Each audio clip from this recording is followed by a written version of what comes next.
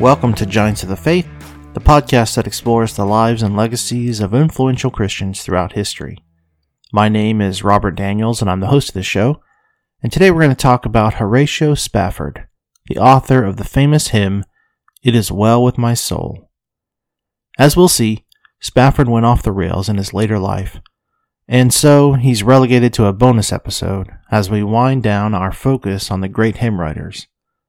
This is probably going to stand as the longest episode in Season 4, and I had to trim a lot of crazy stuff from it just to keep this episode to a reasonable length.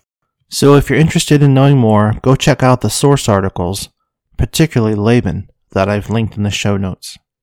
Okay, Horatio Spafford was born on October 20th, 1828 in Troy, New York, to a prominent family.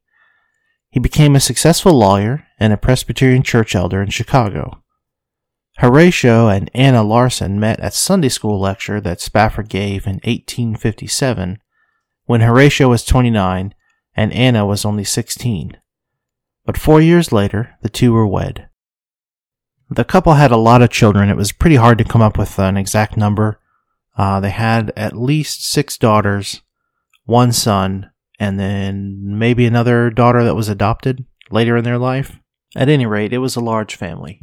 Spafford was a friend and supporter of evangelist Dwight L. Moody, and he also had some contact with the Irish clergyman John Nelson Darby, who was the founder of dispensationalism.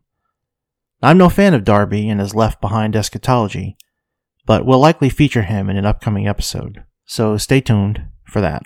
Spafford was an upright man, and he seemed to hold Orthodox Christian beliefs until 2 major tragedies struck his life. The first tragedy was the Great Chicago Fire of 1871, which destroyed most of his real estate investments and left him financially ruined. Spafford had owned a lot of property in Chicago. But the second tragedy was even more devastating. In 1873, he planned to take his family on a trip to Europe to join Moody's evangelistic campaigns. However, he himself had to stay behind because of some business issues, so he sent his wife and his 4 daughters ahead on a steamship called the Ville de Hove. On November 22, 1873, that ship collided with another vessel in the middle of the Atlantic and sank within 12 minutes. All 4 of his daughters drowned, while his wife survived. When she made it to safety, she sent him a telegram that simply read, "Saved alone." Spafford immediately boarded another ship to meet his grieving wife in England.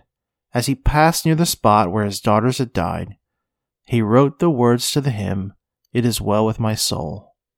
And it's a hymn that expresses his trust in God's sovereignty and grace in the midst of sorrow.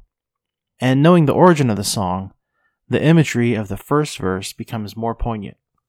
"When peace like a river attendeth my way, when sorrows like sea billows roll, whatever my lot, thou hast taught me to say, it is well with my soul." Now, the hymn was eventually set to music by Philip Blass, who named the tune after the ship that carried Spafford's daughters, which I'm not going to pretend to be able to pronounce a second time. The hymn became popular among Christians and has been sung for generations.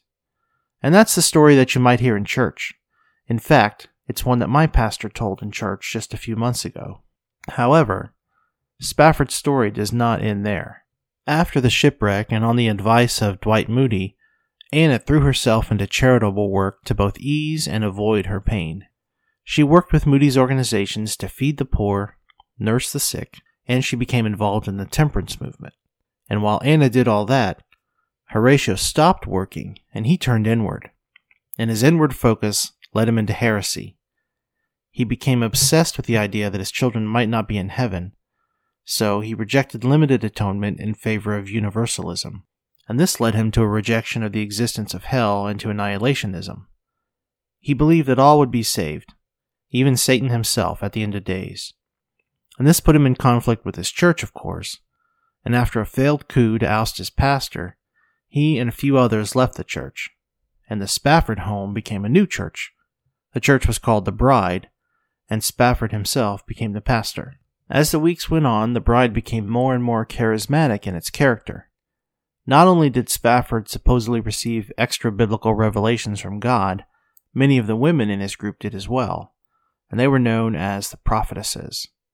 These prophetesses received their missives with accompanying signs, of course. Is your nose running?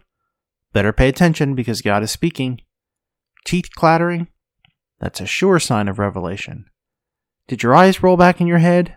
Katie bar the door. The bride's members performed more flips and flops than LeBron James. And at one point, they even sanctified a bowl of oranges, yes, the fruit, as proof of the presence of the Holy Spirit in those oranges. As the Spaffords' savings dwindled toward nothing, Horatio believed he received a long-awaited call from God to go to Jerusalem. So in 1881, with their 2 new daughters in tow and the equivalent of $2 million debt behind them, the Spaffords boarded a ship with 14 other true believers and headed for the Holy Land. They called themselves the Overcomers, and they believed that they were living in the end times, thanks Darby, and that they had a special mission from God to prepare for Christ's return. In Palestine, the group spent many days picnicking on the Mount of Olives, waiting for Jesus to return. And they picnicked because they wanted to be the first to offer Christ food and drink when he did finally return. And by doing this, they hoped that they would get the best jobs in Christ's new millennial reign. After a while of waiting, the group rented a home and set up a new base of operations called the American Colony. And the colony was nothing if not ecumenical. They welcomed Christians, Jews, and Muslims to worship together and share in prayer, despite the obvious theological differences between the groups. They were certain that Christ's return would erase the minor differences that they had. Spafford claimed to have visions and revelations from God, and he even declared himself to be the second Messiah. He went by the title The Branch, and he excommunicated himself from his former Presbyterian church and rejected any criticism or correction from other Christians. Anna took the title The Bride, and she began to assume control over the group's finances and worked hard to ensure that wealthy widow Amelia Gould and John and Mary Whiting, a young couple with a sizable inheritance, remained committed to the cause. Since members had to give over all their possessions, when they joined, there was quite a lot of money flowing around. But just as money came into the organization, money quickly went out. One group of Yemeni Jews wanted to return to their homeland, but the Jews occupying it rejected them, as Spafford believed them to be the lost tribe of Gad, so he spent much of the colony's money supporting these Gadites. Deuteronomy 33:20 says, "Blessed is he who enlarges Gad's domain." So Spafford, clearly a very careful interpreter of Scripture, believed that he could hurry along the second coming by supporting this lost tribe. But things turned sour for the colony. Members began to die or get sick, and that just wasn't supposed to happen. To the Spaffords, this was proof that sin had entered their group. They declared that marriage was a hindrance to the return of Jesus, and so had the group commit to celibacy and melt down their wedding rings. This move was spearheaded by Anna, and I assume this was just another cash grab and that they sold off the gold, but I couldn't find any supporting documentation for that.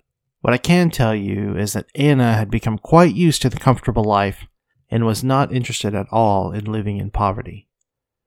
Horatio began spending time with a woman outside of the colony's ranks. Now this friendship bloomed, likely into adultery, as Anna and Horatio grew apart. By this time, Anna had almost total control of the group, and because of Horatio's dalliance, Anna had him sentenced to 44 days of shunning. The group was not to speak to him or have any sort of contact with him. Horatio's body began to wither, and it became clear that he would not survive the ordeal. But rather than call a doctor, Anna said she would dance before the Lord. So she went to the patio, she danced wildly, but it was to no avail. Horatio died on September 25th, 1888. Of course, the death of the second Messiah shook the group. They eventually returned to the United States. There's a lot more to the story, but we're just not going to cover it here because Horatio's out of the picture. Maybe we'll cover that someday in a special episode on Anna's life. So what can we learn from Horatio Spafford's life?